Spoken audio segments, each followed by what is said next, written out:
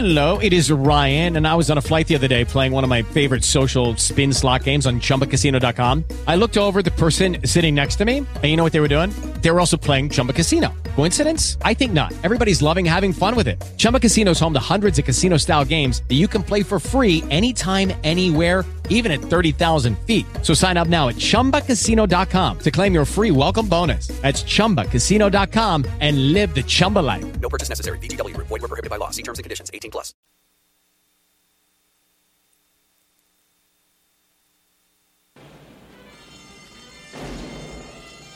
Oh, shit.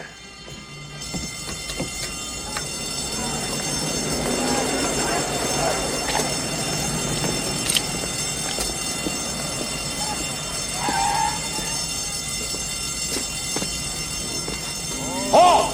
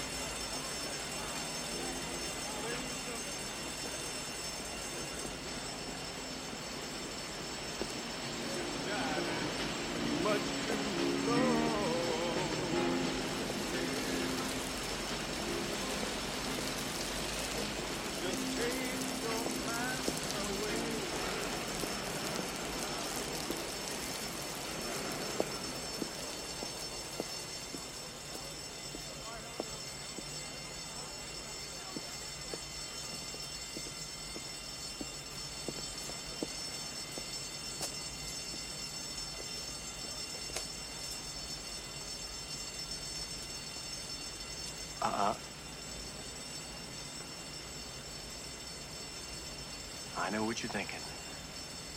Did he fire 6 shots or only 5? Well, to tell you the truth, in all this excitement, I've kind of lost track myself. But Ian, this is a .44 Magnum, the most powerful handgun in the world, and would blow your head clean off. You've got to ask yourself one question.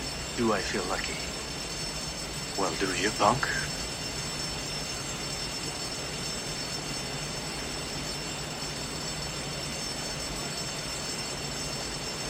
I have come here to chew bubble gum and kick ass. And I'm all out of bubble.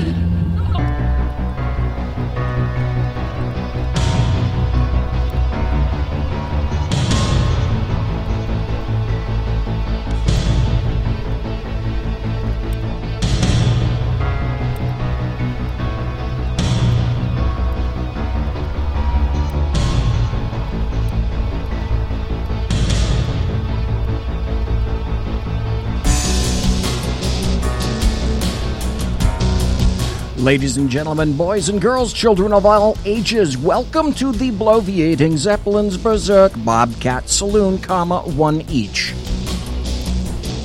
Today is Tuesday. It is August 1st, the year of our Lord 2017 already.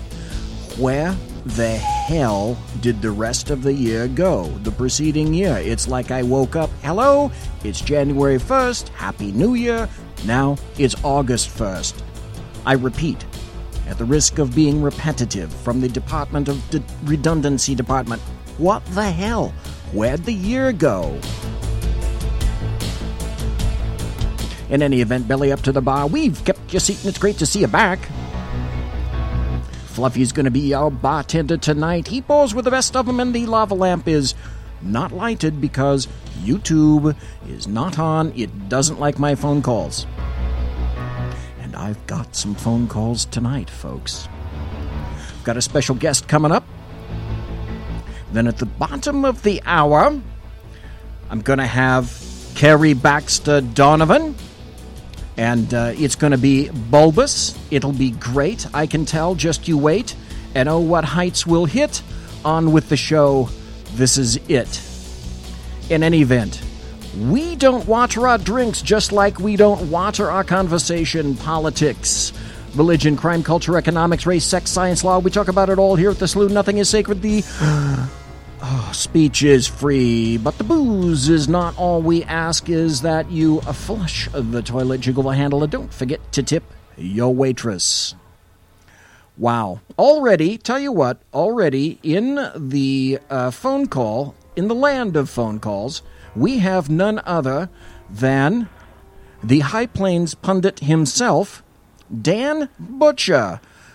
How are you doing, Dan? Good evening to you, sir. Well, good evening, BZ. I was wondering if you were going to take a breath during your intro. Well, that's what the hell. That's what I do.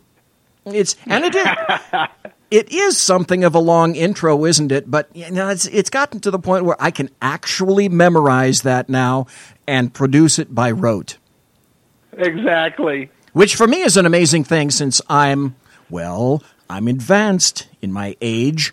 And don't ask me what I had for breakfast this morning. Dan, I've been doing the same intro on my show for over 8 years, and if it ain't broken, don't fix it. It's the way I feel about it. Well, I'm lucky. I'm very lucky insofar as I got some people to record my intro music. And it's a group called Possessed Tranquility. And I sent them an email, a couple of emails, and I said, dudes and dudettes, because there's some chicks in it too. I said, hey, I got to get you on the show. It's a great song. I worked with them over a month to do that song. It's about 3 minutes. And so it's completely original music just for this show. And I can't find him. It's like, okay, let's do a song for BZ, and then let's disappear off the damn face of the earth, which is about what they did. So at least I should consider myself lucky I got the damn song. Well, I have the same thing. Over 8 years ago, I had a friend of mine that did the intro and bumper music for my show, and it stood the test of time. I continue to use it to this day, and I'll never. It fits me perfectly. It's a rocking theme. It fits my personality. It kind of sets the stage for the show, and it is. Sometimes it surprises. It'll surprise some of my guests a few times, because a lot of people see me hard to believe, but some people see me kind of laid back, and then they come onto the show. They're like, "Whoa, this is kind of crazy." Dan, I hope you're not offended by this, but you remind me of one of my former partners when I was in robbery. I don't mind saying his name because he's retired for quite some time. His name was Dan Minter, and Dan would do this. He was... Maybe you've known this. Dan, maybe you've known somebody like this. Maybe somebody in chat has known somebody like this, somebody that's listening live and in podcast. Thank you for doing all those things. Have you ever met someone who just walks right up to you and violates the hell out of your space? He could never have a conversation with anyone unless he was about anywhere from 8 inches to a foot from your face. He didn't do it intentionally, but it crept me out. It was creepy. Every time he'd talk to me, I'd always try to make sure that at least my desk was between he and me when I talked to him. And then here's the point. The point was Dan Minter was like a ferret on crank. Dan Minter had 2 speeds, on and off. And when he was awake, he was on. That's it, period, end of statement. You probably get as much done in one day as Dan got in one day. Maybe the names are synonymous with that.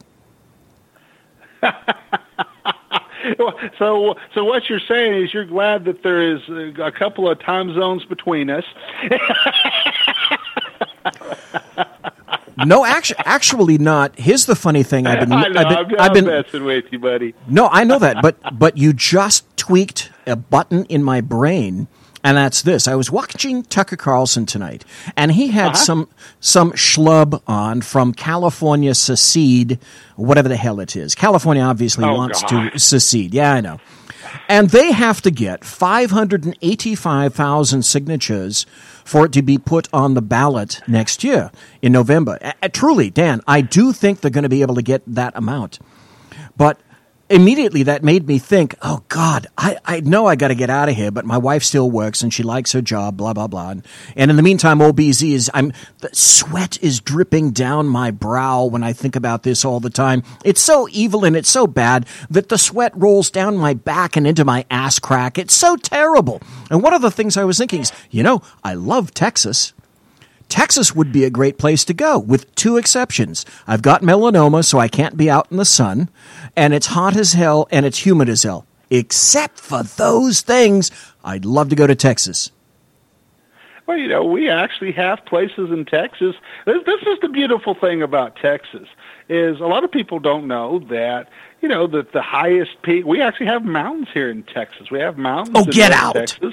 And our highest peak here is Guadalupe Mountain. It's over 8,000 feet tall. Of course, it's heading into the mountains, into the Rocky Mountains. That's the start of the Guadalupe Mountains that feed into the Rocky Mountains, heading up to New Mexico and Colorado.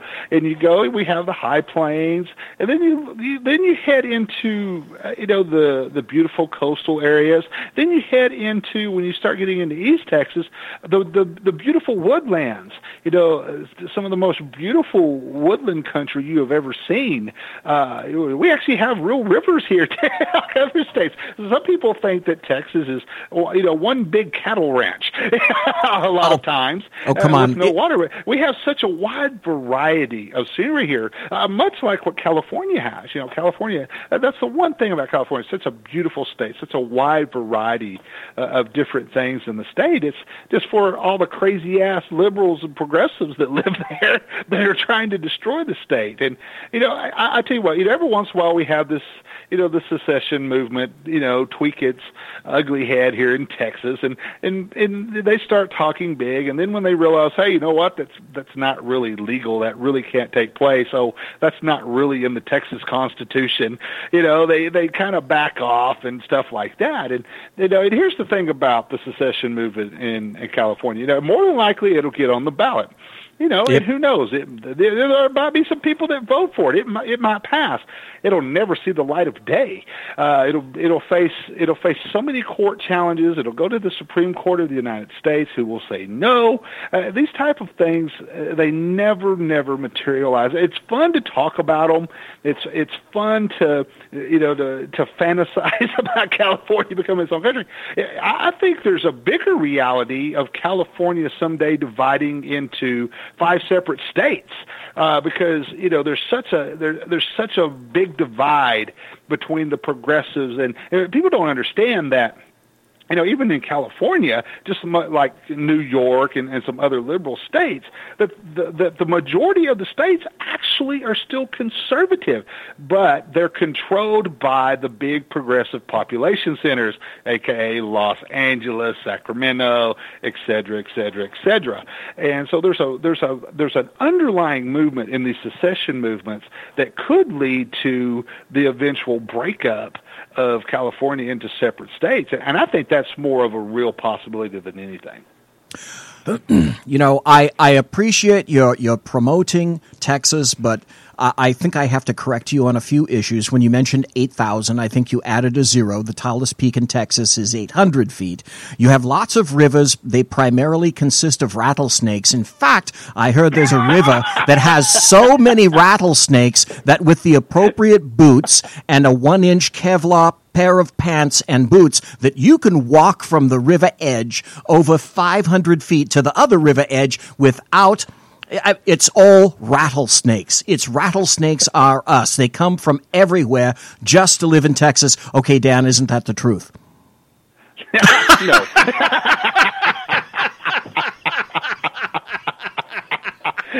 Let me tell you about Texas, and this is and just to correct, the actual elevation of Guadalupe Peak's 8,751 feet.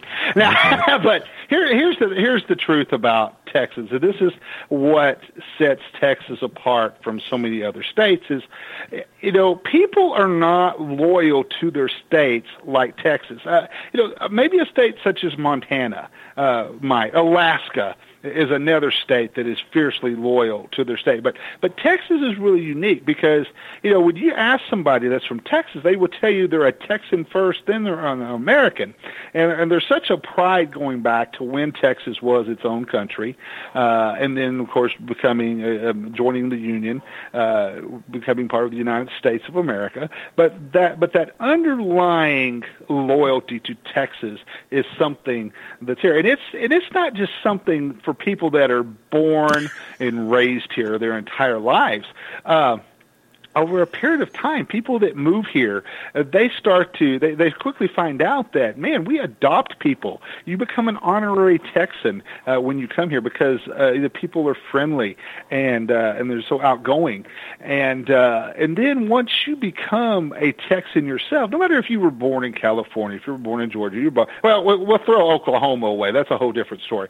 But but Texans, they have such a fierce loyalty to the state that sets it apart from any other state in the Union. And a lot of people are flabbergasted sometimes when they do meet. I've been to a lot of national conventions, doing different things, and then we start talking about Texas. They really do think, you'd be surprised. A lot of people do think that Texas is such a foreign country. But it is. It's so unique versus a lot of the other states in the Union. Well, here's the deal. Here's what I do know. Texans pick their teeth with rattlesnakes. I know that for a fact. Yeah. It's really interesting. You would love this. In chat, Melanie Collette, by the way, thanks to everybody in chat. Thanks to you for being in chat. Thanks to Mike being in chat, Melanie being in chat, Mary Brockman being in chat, Jersey Joe in chat, Dave Miller in chat, Melanie Collette in chat. Melanie Collette... Jersey Joe says, I am scared shitless of snakes. And then Melanie Collette says, does any Texan ever have a bad word to say about living there? And Mary Brockman says, well, that's... Mary Brockman says, yeah, that's too bad, Joe. Snakes eat bugs. And Dave says, I was born in Texas. I love the people of Texas. It's just too damn hot and humid, as Mark says. But let me tell you about the weather where I live. This is no joke, and I live in the Texas Panhandle, which would really truly be North Texas if you want to get down to it. But they consider us, West Texas.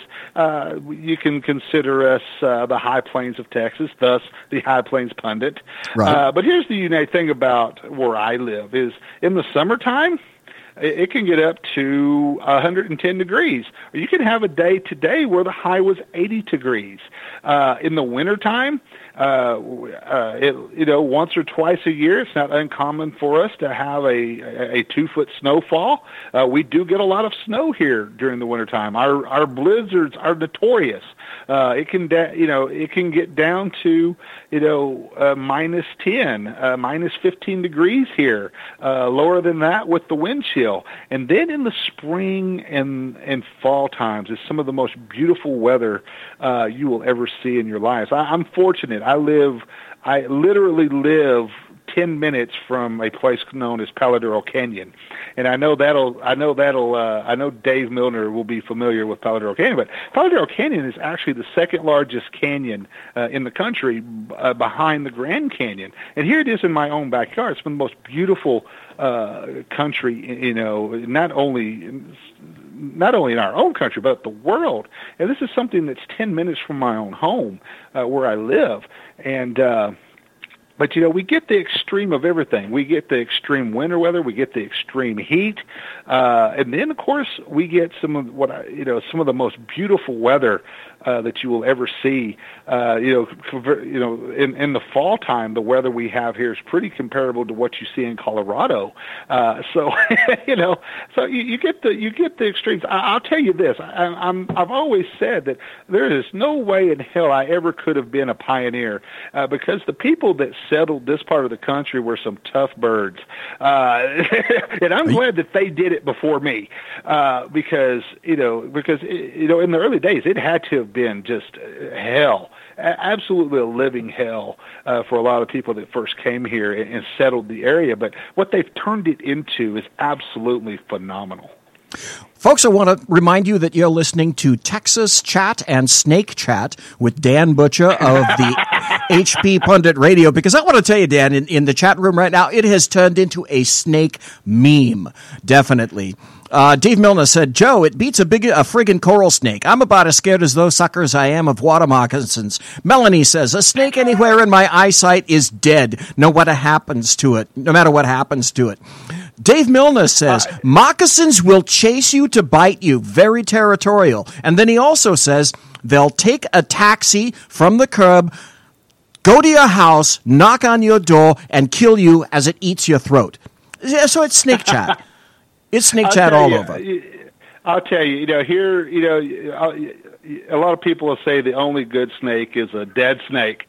But, actually, where I live, we have rattlesnakes. We do have cottonmouths that live here, which, of course, cottonmouths are a water snake that can, be in the water. It can live on land, et cetera. Right. Those are the two main poison snakes. But we also have wonderful snakes called bull snakes.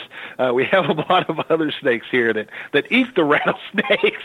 But so those are the kind we don't kill around here. See, anything that'll eat a poisonous snake, we don't kill. Well, here's the thing, though. In Texas, when you say it's a bull snake, it's bigger in Texas. And when you guys say a bull snake, you mean a snake that will eat a bull. That's what you mean when you say a bull snake. I am talking about a snake that'll be on average length of anywhere from 5 to 6 feet. It's a pretty good snake. 50 to 60 feet, weighing about 1,500 pounds, and it will eat a bull. If you've ever seen the movie Anaconda, that was actually a bull snake they used for the scenes in that movie. Right. It's a Texas bull snake, and it took them 3 weeks to corral that thing. I know that for a fact. You don't want to say that, but that's all right. I'll say it for you. You're right about Texas in one regard. My dad was born in 1920 in Minneapolis, Minnesota, and his parents migrated to Texas, to Dallas, maybe 3 or 4 years after he was born. As far as Dad is concerned, he was a Texan. If you were to ask him where he was born, he would tell you Texas. Yep. Number one, I know that's a lie because I just happen to know my father. But he always claimed Texas. Went to SMU, graduated from SMU, if I'm not mistaken. And, of course, his team was the Dallas Cowboys. So you're absolutely right about that. There's just something about Texas that people really latch on to. But you're starting to scare me these days. Texas is starting to scare me because you have Sally Hernandez. Oh, let me tell you something. That's frightening. The thing. I'll address this because we have a lot of, there's no secret, we have a lot of people moving to Texas from liberal states. But the majority of the people that are moving here are looking for jobs. They are conservatives that are wanting to get away from, the calification of America. They want to get away from heavy taxation. They want to get away from all the burdensome regulations that are being put in place, all of the nonsense. And so those are the type of people that are coming. It's the progressives that are staying in California, or the folks like you that can't quite escape yet. The ones that want to but can't quite get there. There's the ones that are hoping, hey, maybe someday we can turn around and restore the days of Ronald Reagan back to California. There's folks like that are holding out hope for California, holding out hope for states like New York and such. But we do have our pockets of insanity here in Texas, whether it is the Castro brothers, Joaquin and Julian, whose mother was one of the founders of La Raza. Of course, we have Sheila Jackson Lee. Oh, good on you for that. You can keep her. Houston is a very, very progressive place. And then, Dallas can be progressive in parts. But then you have Fort Worth that counterbalances. Tarrant County balances out Dallas County. So there's a lot of misconception as to whether or not Texas is going to turn Democrat again. But here's what happened. The Democrats have highly underestimated the type of folks that were moving to Texas. Their demographics showed, hey, we're going to be able to pick up votes. It's our voters that are moving to Texas. Hey, it's a lot of the Hispanic population is growing in Texas. But what they didn't count on was how conservative the Hispanic population in Texas is. Very conservative here in the state of Texas.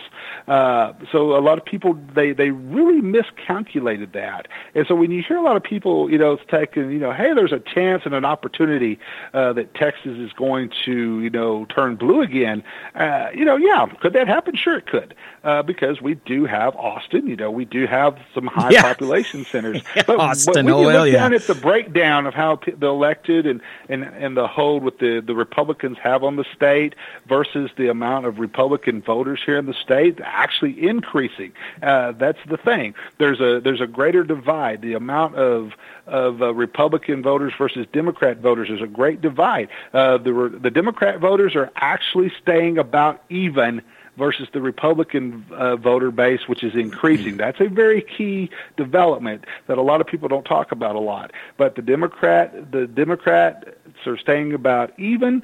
They're not losing anything, but they're not gaining any ground. But the Republicans are gaining some ground in their voting base.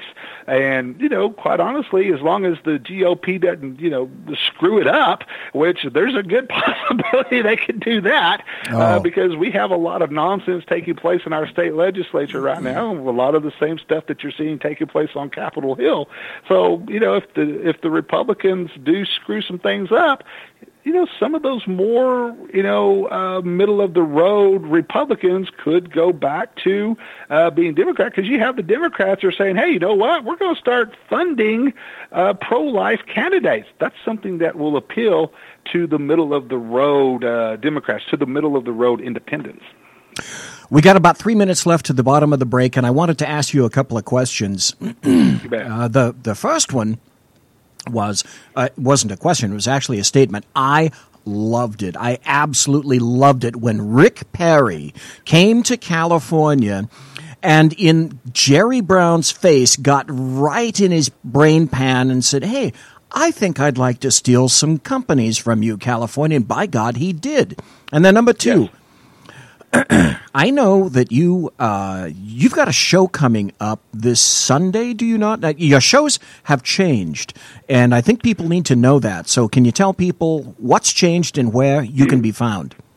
You bet. Let me address a couple of things real quick on Rick Perry. Rick Perry does not get the credit that he deserves a lot of time for a lot of the things taking place in the state of Texas, a lot of the growth taking place in the state of Texas. People forget that he took over from George W. Bush. George W. Bush actually left the state of Texas in a very bad situation. Rick Perry led the way and fixed a lot of that stuff and led to the growth, and Greg Abbott continues the policies of Rick Perry to this day as far as attracting new businesses, growth to the state of Texas. Now, we made the announcement today, Sean Lewis and I made the announcement today that my show will come back. It will air on Fridays, Sundays, and Mondays. It will be produced by SHR Media. We will be on the air at 10 p.m. Central Time, 11 p.m. Eastern Standard Time. That's just the standard time slot that my show has been in. The majority of the time it's been on the air for the last 8 years, so we're going to continue with that. So we're going to kind of do a little, officially we will be back on Sunday. We will do a little test show on Friday just to have a little bit of fun, just to kind of get everything back in sync, and we'll have a few surprises to throw at you. With some folks and have we have somebody that's going to make a special appearance that I think everybody will enjoy and will be my better half. So everybody always looks forward to when she comes on, and because we don't agree on everything, and some of our arguments are legendary on the air. So that'll be a lot of fun. So we're really looking forward to that. of course, we also made the announcement today that since we are going to be bringing back my radio show on a full-time basis, we are shutting down High Plains Talk Radio. That's just a decision that we had to make because I have to choose one or the other. I have to choose if I'm going to do my radio show or if I'm going to do High Plains Talk Radio. And so we're going to funnel a lot of stuff over to SHR Media in that aspect and continue the growth there and continue my partnership with SHR Media and developing shows and such as that. So there's a lot of interesting changes coming up. We're real excited about it. And, man, let me tell you what, we're going to have a lot of fun. Tell you what, I agree. God bless you for that. So Sunday, let's say I want to listen in on Sunday. Let's say I will listen in on Sunday. So if I do want to listen to your show on Sunday, where do I go? What website? You bet. Well, you're going to come to the same place you're listening to your show, man. Be on shrmedia.com. You can come and listen to the show. You can also listen to the show. Of course, the main location for my show is going to be on highplainspundit.com. Okay. And if you want to listen via the phone line, I suggest you call in because we're very fortunate. We have a very large following. We're very blessed with our audience, very loyal to us. Our phone lines always fill up with people listening, people wanting to call and be on the air. So Friday will probably be a complete 2 hours of open lines on Friday. That's kind of what we're looking at. Open up the lines and just let everybody talk. Just have a good time that way. I heard a nasty rumor, and I know you got to go, but the nasty rumor is this. I heard that the Bloviating Zeppelin is a fairly decent interview. I don't know if that's true, but it's just something that I heard on down the line. Oh, you bet, man. Let me tell you something, and this is the honest truth, is that one thing that's going to remain the same is on Sundays we're going to at least once a month on Sundays, maybe twice a month, we're going to do the roundtable shows, which are some of our more popular shows. And let me tell you something, BZ. Every time you come on, it's always an absolute blast. It's an absolute blessing, and you're one of my favorite people to have on the air. When we do the roundtable. So I'm looking forward to you joining us on those again as well. Well, thank you very much. Folks, we have been listening to none other than the High Plains pundit himself, Dan Butcher, media god that he is. And so things have been moving over to the SHR Media Network. We are going to take a break, and then we'll be right back. Dan, thank you ever so kindly for being on the Bloviating Zeppelin's Berserk Bobcat Saloon. Please, folks, don't go away. Conservative media done right. You're listening to the SHR Media Network. Breaking news. According to the latest report coming out of SHR Media, a merchandise store to support both the Reaver of Common Sense and SHR Media has just been unleashed to the general public. Be forewarned that this site can be contagious and numerous items can be purchased to support the best news programming. Go to Reaver.one website and click on the store link to check out the merchandise. Hello, I'm Matt, a student at Hillsdale College. Here is Hillsdale President Larry Arnn on the continuing relevance of the Constitution. Many argue today that the Constitution is outdated because it addresses problems peculiar to the 18th century. Some parts of the Constitution do read rather quaintly. Consider the injunction against titles of nobility in Article 1, Section 9 of the Constitution. But is that so outdated? The purpose of the injunction is to prevent the government granting special privileges to some for partisan reasons. This strikes at the heart of the rule of law. The crony capitalism so common today is a place where the government bestows favors and tax dollars on some businesses to give them a leg up over others. This is exactly the kind of thing the Constitution was meant to prohibit. The Constitution is not so outdated after all. This Constitution Minute was brought to you by Hillsdale College. To join the national conversation on the Constitution, go to constitutionminute.com. Times are dark. The people misled by corrupt politicians, lied to by establishment media, and deceived by the false messages of Islam. A nation in confusion needs a guide. It needs a man with a cane. I'm Dave Milner. Join me on Spreaker, SHR Media, High Plains Talk Radio, Live Rebooting Liberty, and YouTube for a unique brand of commentary on the unpleasant blind guy. Because truth is not always pleasant. In a world controlled by corrupt politicians. You got a business. That you didn't build that. A team of ordinary men emerge from the ashes to give voice to the voiceless and hope to the hopeless. Sackhead Sean. Dude, I'm not saying Catholic is stupid. Sackhead Clint. All good friends of ours usually show up drunk. Also starring Sacco as the producer. I'm a little bit drunk, 'cause I'm drinking. They are the Sackheads Radio Show. Every Wednesday at 8 p.m. Pacific on shrmedia.com.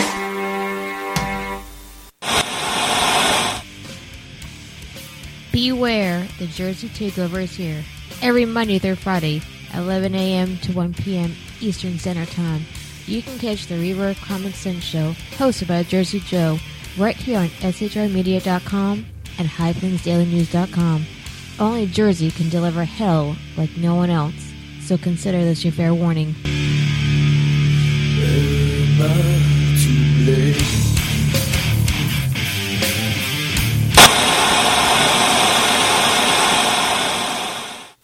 Conservative media done right.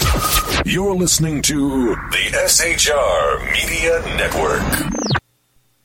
In a world where insanity reigns supreme and safety pin manufacturers are running out of metal for the diapers of the leftists, it's comforting to know an ancient, fat, long-haired, bearded reprobate has your mind in mind. Ladies and gentlemen, boys and girls, children of all ages, broadcasting behind enemy lines in occupied California. And despite every attempt by the SHR Media Network to revoke his shameless contract, we return to the bloviating Zeppelin's Berserk Bobcat Saloon. Ladies and gentlemen, boys and girls, children of all ages, you are, in fact, listening to the bloviating Zeppelin's Berserk Bobcat Saloon live on the shrmedia.com. A lot of things happening to SHR Media. We were just speaking to Dan Butcher, who is the one and only High Plains pundit. Stop. Wait just a second. If you thought that there was buttery goodness involved tonight in the saloon, and of course Mary Brockman's here. She's sitting in her very own chair, thanks to Melanie, Dave, White Mamba, one each, Mary Brockman, Mike, in chat. We went the extra step. No, sorry, I'm being modest. I went the extra step. And tonight secured for you and you alone. All those that are listening live, listening and monitoring chat and in podcast, I went to go secure the one and only East Coast political goddess, who is known as none other than Carrie Baxter Donovan, and she's going to bless us with her presence. Oh, wait, that's her on the phone right now. Good evening, Carrie Baxter Donovan. Good evening. Hello. That just cracks me up. What does? Well, I so much appreciate that you call me the East Coast political goddess. But, yeah, that's fun. I appreciate that. Thank you. You're very welcome. Okay, all right. I always say this. When I speak to people and I talk to them, one of the first things I always say is, okay, what part of what I just told you is wrong? So I would say that to you. What part of that introduction, then, Carrie, is factually incorrect? Go. That would just take up the whole show. So we might just have to move on.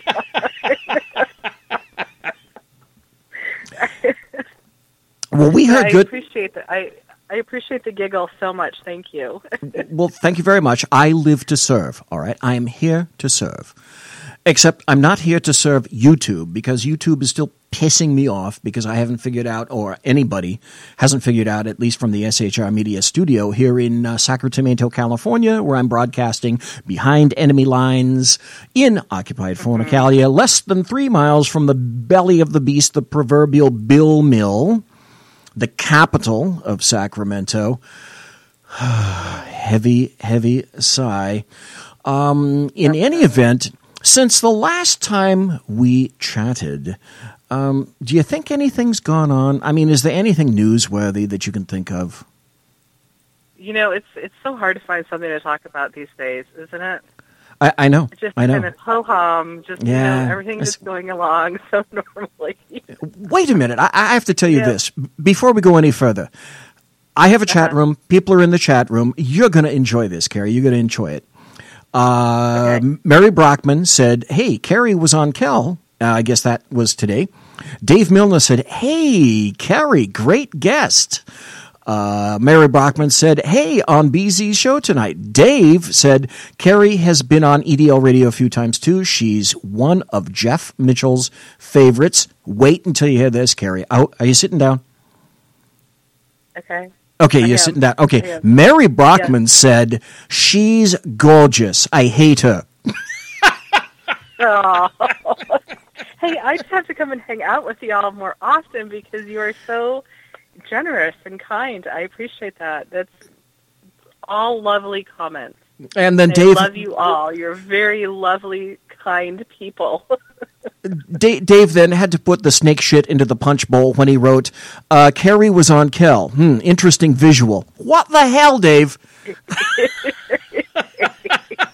Okay, you made me laugh. All right, I got to say it. You made me laugh. So fun. So I've had such a fascinating evening. I was on with Cal this morning, just a little while ago, this evening, and then I went to the Grateful Dead concert movie, and now here I am talking to you, and hey, it's been a great night. Did you see me at the Grateful Dead movie? Did you see me in the audience? The answer is no, you wouldn't, because even though I lived in San Francisco and Pigpen, who was one of the original piano players, came to my apartment one day to get his piano back, I never once went to a Grateful Dead concert. I didn't really like them. I was way into heavy metal. That was just my thing back then. I like heavy metal too. I like all music. I never got to go to a Grateful Dead concert before Jerry Garcia died. I was so bummed. So this was a big deal for me. I've been to like the Midnight Star, a cover band, which is excellent.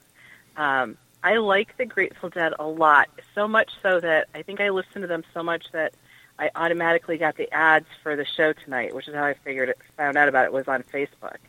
But I like heavy metal too. I did like the Grateful Dead. I like the Grateful Dead for one thing. I liked, when I was in Detectives, I used to wear Jerry Garcia ties.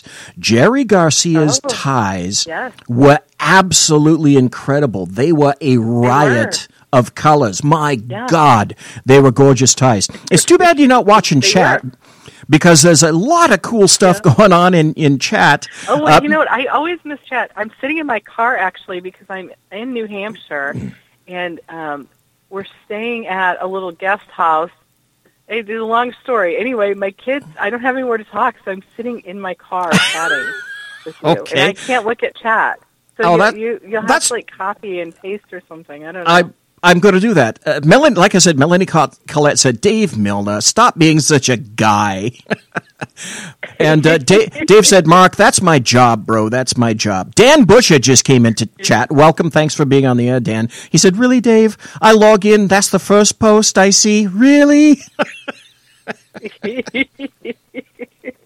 Well, anyway. Dave, he is very creative that way. Mm-hmm. I like that about him. Oh, Dan just said, I'm built like Jerry Garcia. Well, I have a better beard, though. I have to say that. You do have an awesome beard. Anytime that I'm watching you when you're on, when I can make it over there, well, anytime I can make it to watch you guys, I notice the beard at the lava lamp. Oh, thank you very much. See, there's a method to my madness, and because we're not on YouTube tonight, because it doesn't, I don't know. I'm not the techno god around here. That's what you're arguing with. I don't know how to make the phones work in YouTube, so I'm not on YouTube tonight. But first things first. All right. My understanding is that you wrote some articles recently, and you've been sending some posts out and some tweets about them. One of them was about monuments, was it not? That was one of the earlier ones. And you've had at least two since then. Yeah, so, that's in Big League Politics. So I write for American Lens, and I was doing some writing for Nation One News, I think, last time I talked to you. Big League Politics, which is Patrick Howley, and he has been so kind, and he has allowed me a little bit of his platform to post some of my stories about the Confederate monuments. And then I wrote an article about a veteran who had posted some things online and had a huge amount of support from other veterans. He was in a hospital in Arizona. And let's see, I wrote, the most recent one that I wrote was about a protest in Charlotte, and I just submitted an article today, which should go in tomorrow, I think, because they've had some breaking news. So I have another one that's coming tomorrow, and that's in Big League Politics. But so I guess that's 6 articles for Big League Politics. The one that I remember was, I saw the one about the monuments, and if I'm not mistaken, you came on last time and you were speaking about some of the monuments and some of the things that occurred with them. But you just mentioned that you had an article about a specific individual. What was that about? Dimple, the Indian woman in Charlotte. Okay, maybe that was it. She wants to ban Trump. She wants to ban Trump supporters from running for city council and for the mayor position in Charlotte. And that city council, that group of people are the ones who are responsible for creating out of nowhere the transgender bathroom bill. So we're having a lot of problems with this particular group of people.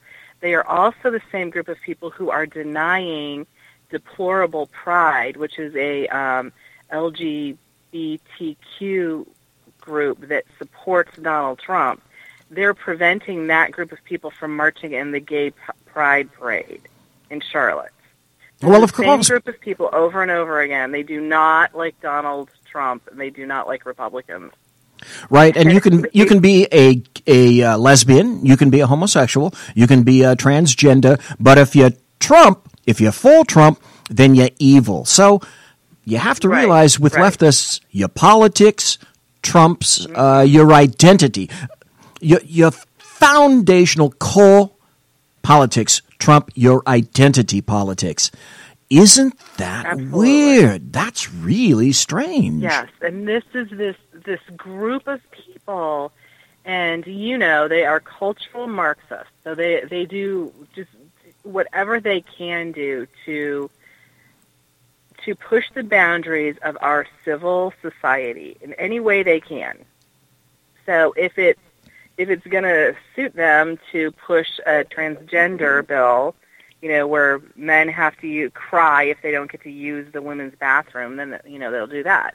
But if you're gay and you're conservative and for the rule of law, then they want to ban you. But we're the tyrants and we're the fascists.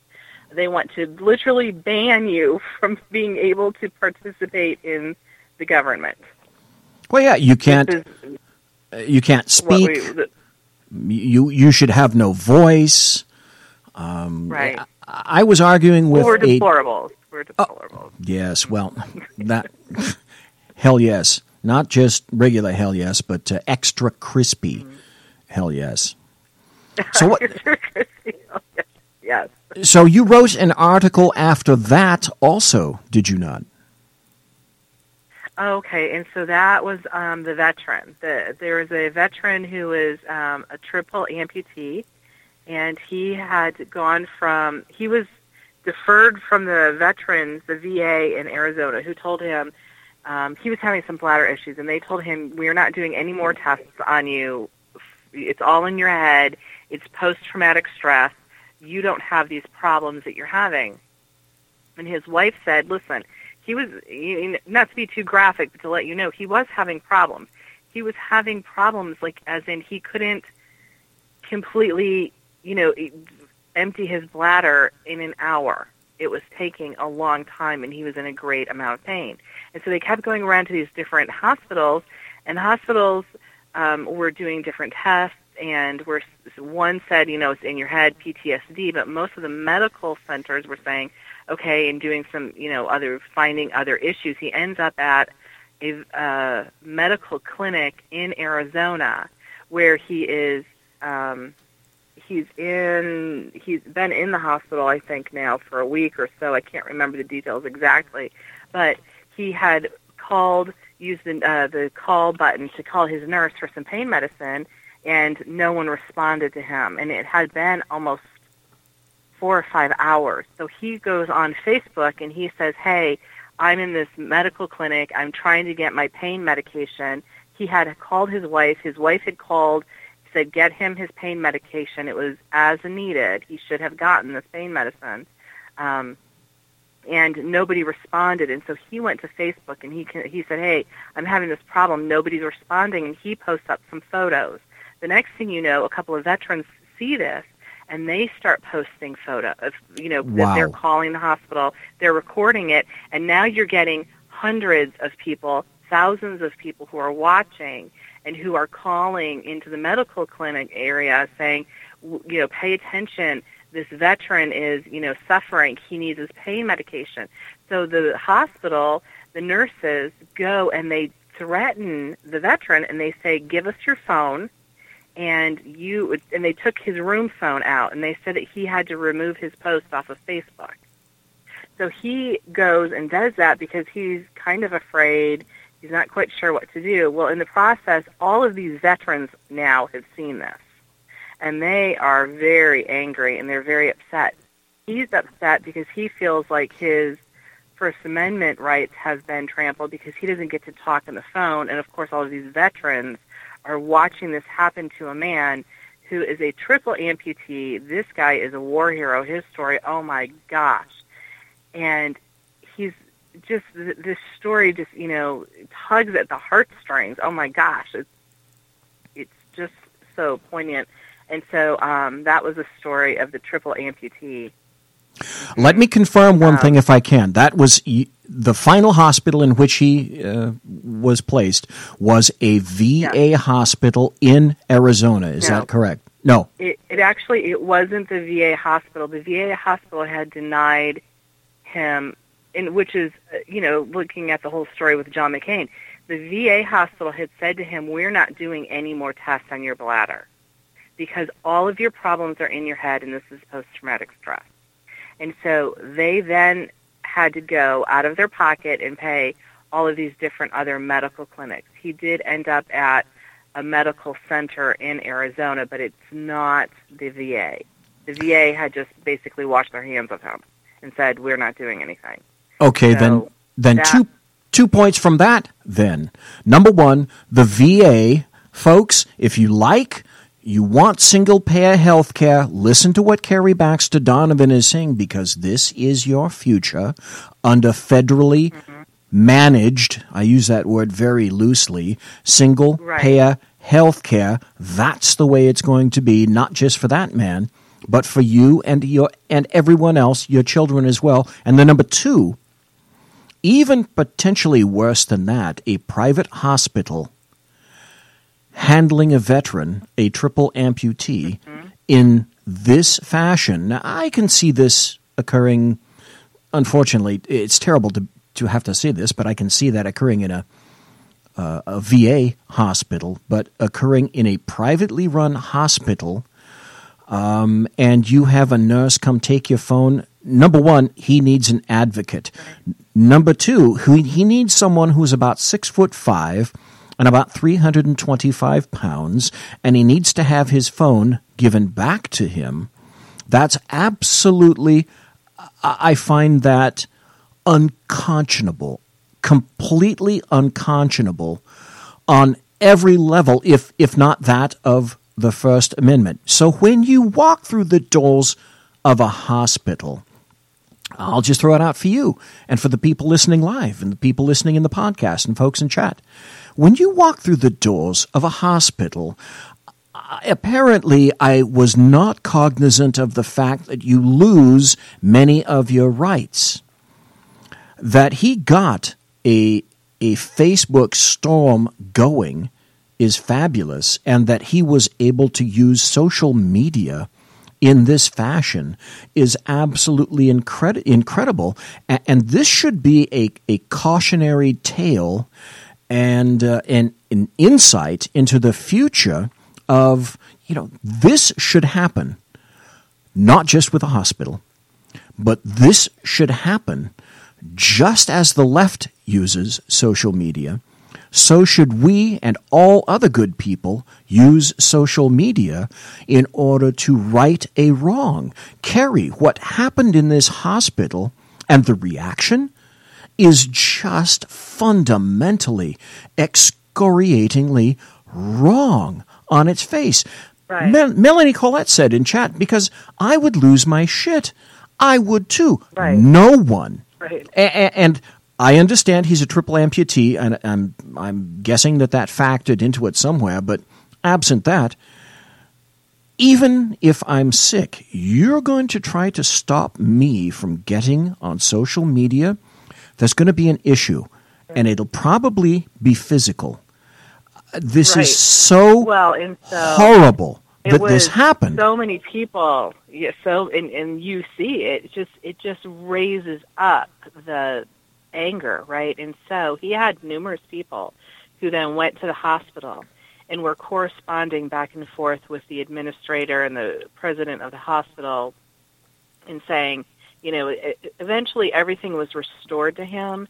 And I do have to go and do some follow-up. The last time I followed up with one of the people who knew what was going on, they said that he had been discharged from the hospital, that the staff had agreed that they overreacted by going legal too soon. So they automatically went from, we don't like what you've done, to we're taking your phone away. And so there was a group of veterans who were advocating for him at that time. Now, he does have a wife who was his advocate, and she was very much a part of his life. She is his caretaker. She had just happened to be out of the room that day.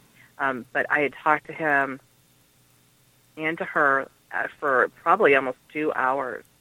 And she explains a lot of the things to me. So he does have someone very much who loves him, who's very active in his life, who is taking good care of him.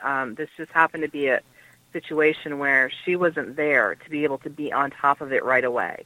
So it does have a good ending where the veterans were able to get him into some other medical. He felt like the doctors that he had at this medical center were good and were taking care of him. So he wanted to let us know that. And that he does have other veterans groups who are making sure that he now gets some Mayo Clinic help for this bladder issue. He was feeling better, and the hospital had conceded that they needed to get some special training for veterans, if there were other veterans, especially any who had served in combat, that they would have to get some special training to learn how to be a little bit more sensitive.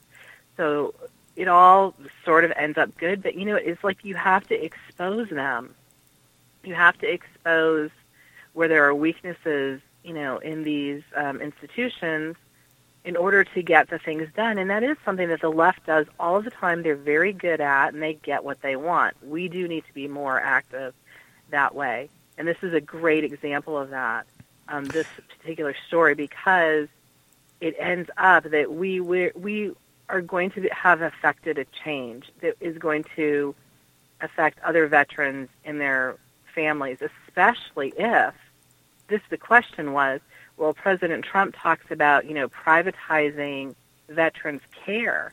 And, up until this story, I thought that was a great idea. And then I went, wait a minute. What are we doing if we're sending veterans off into these hospitals with these nurses who don't have any training at all? Maybe that's not such a great idea. And so there were some other people who had joined the conversation of maybe the better thing to do is to keep them in the VA system, because then they can really get their specialized care from other veterans and people who really understand the issues, right? Who knows if should the VA have given him these tests, or should they have sent him to a specialist who doesn't know how to deal with. The other thing that came out of this story that I thought was really interesting was the wife and I asked her, what would you like to say? What would your message be? And she said, I want to tell people that not everything has to do with post-traumatic stress with veterans. This man has bladder issues. That's not post-traumatic stress. And I thought, I think this generation, we're going to have to really start to think about real quality medical attention. Not everything is post-traumatic stress with our veterans. That's my point. That's exactly the point. We've got about 1 minute left to go to the break, and I'm going to go to the break, and we'll be right back. We're talking to Carrie Baxter Donovan, who is the East Coast political goddess. We will go to a break. We'll come right back, and she will be back too. But the final point that I'd like to make is this. It shouldn't make a shit of difference, one iota, that he's a veteran. It should make all the difference in the world that he's a human being. Conservative media done right. You're listening to the SHR Media Network. Hey, it's Sean from the Sackheads Radio Show, also one of the owners here at the SHR Media Network. Are you opinionated? Have you ever wanted to do your own show? Have you ever heard somebody like the Sackheads and go, yeah, I could probably do that better? Well, now's your chance. Send me a 5-minute clip at sackheadsradio@gmail.com, and maybe you can be part of the SHR broadcasting team. sackheadsradio@gmail.com. Times are dark. The people are misled by corrupt politicians, lied to by establishment media, and deceived by the false messages of Islam. A nation looking for direction needs a guide. It needs a man with a cane. I'm Dave Milner. Join me on Spreaker, SHR Media, Pundit Press Radio, and YouTube through the SHR Media page for a different kind of commentary on the unpleasant blind guy. Because the truth is not always pleasant. In a world controlled by corrupt politicians, You got a business. You didn't build that. a team of ordinary men emerge from the ashes to give voice to the voiceless and hope to the hopeless. Sackhead Sean. Dude, I'm not saying Catholic, stupid. Sackhead Clint. All good friends of ours usually show up drunk. Also starring Sacco as the producer. I'm a little bit drunk, 'cause I'm drinking. They are the Sackheads Radio Show. Every Wednesday at 8 p.m. Pacific on SHRmedia.com. The bloviating Zeppelin. He's big-footed enough radio shows to last a lifetime, courtesy of Sean, Clint, Ken, and Jersey Joe. Now it's time for him to waddle on his own 2 feet via the glorious SHR Media. Gird thy loins for the bloviating Zeppelin's Berserk Bobcat Saloon, coming soon to ossicles near you. Excelsior. Conservative media done right. You're listening to the SHR Media Network.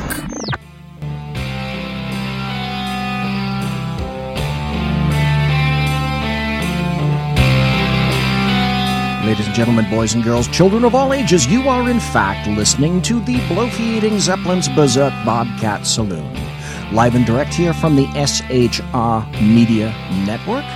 And it appears as though perhaps we're going to be picking up some more folks in the future on SHR, according to Dan Butcher, the owner of High Plains Pundit Radio TV and just highplainspundit.com, as a matter of fact.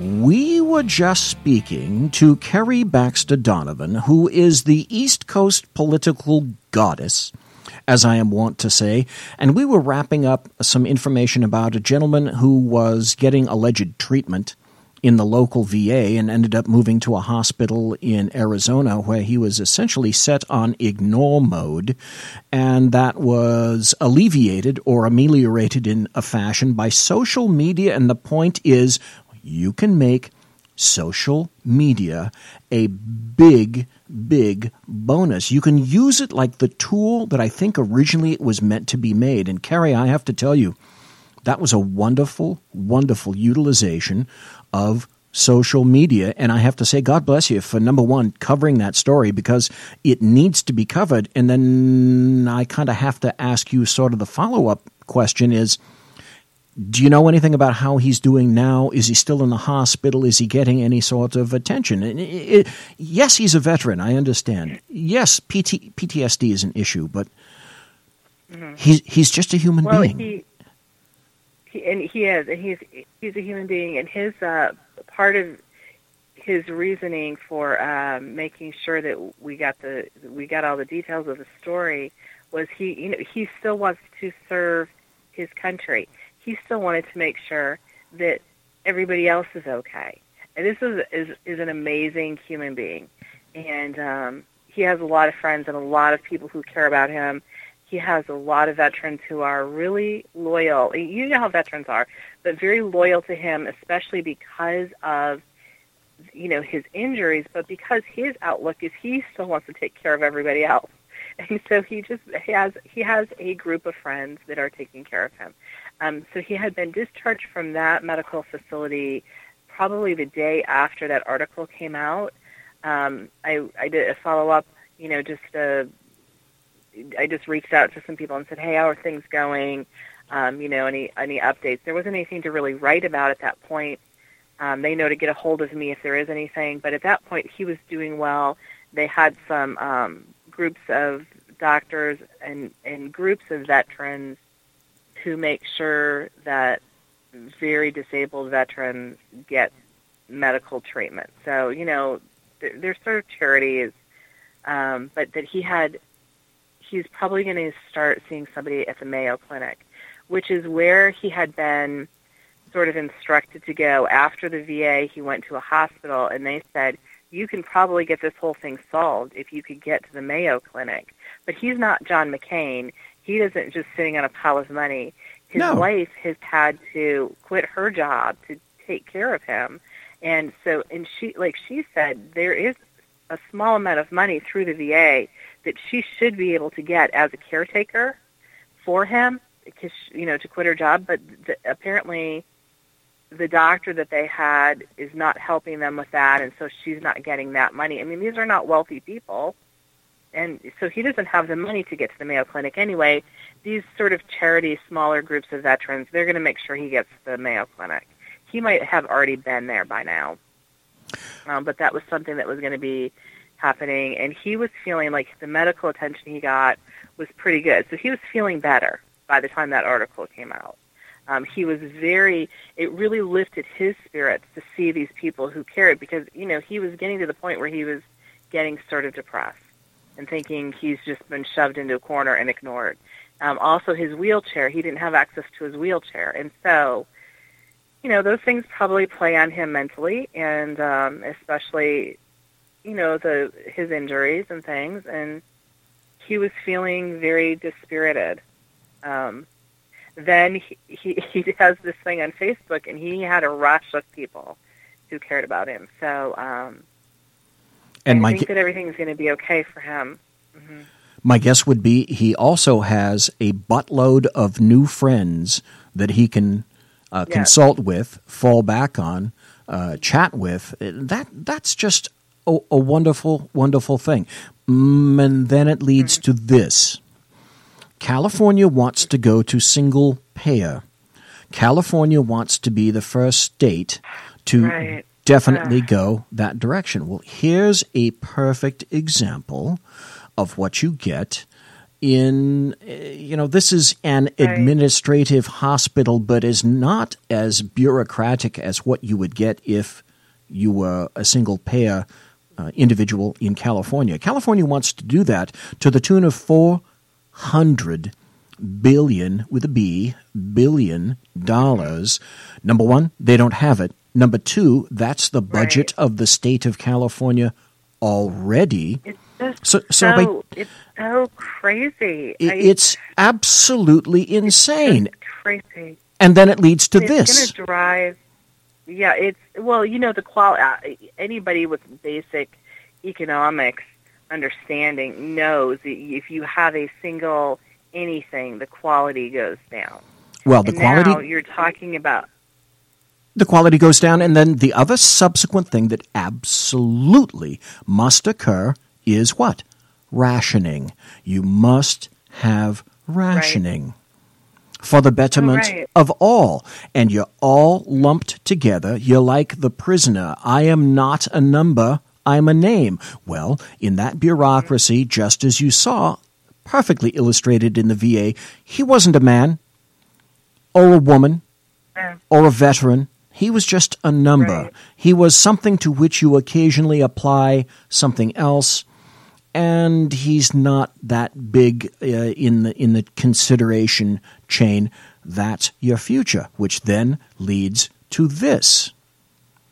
What the hell is happening with the Senate and healthcare that they cannot get their arses together and just repeal Obamacare? Yes, McCain voted that they were going to chat about it.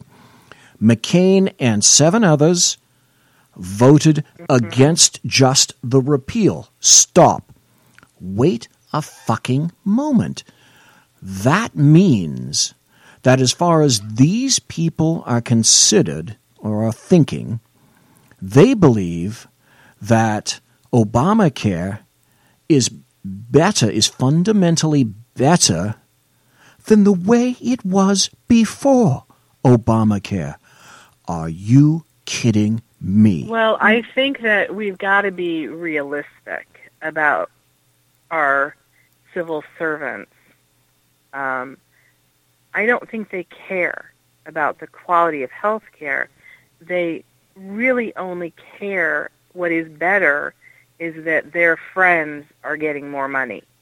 They don't care about who's in what hospital because they're never going to have to go to those hospitals. They're going to be the ones who have the private hospitals, the private health care, and the good doctors. And we have to accept it. They simply do not care about us. They don't care what we have to face. They don't care what our children have to face. They really don't. They don't care what our veterans have to face. John McCain, I don't care. Nobody is going to convince me that he cares a lick about anybody.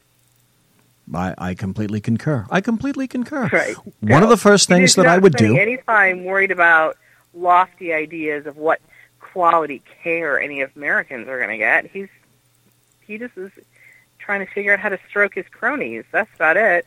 And I know Dave is going to say something about that one. Yes, well, what he's going to say, I'll say it for him right now. As far as he's concerned, cronies is just a euphemism. That's all it is. But I would also say this further.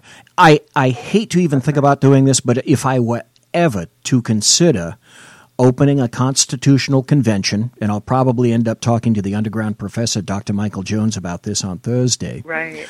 It's the only thing that I would even remotely consider a constitutional convention for would be perhaps 2 aspects. Number 1, a mandated federally balanced budget, and number 2, a law or an amendment that says every law passed by Congress, there are no exemptions. Congress, everything applies to them as well. Period. End of statement.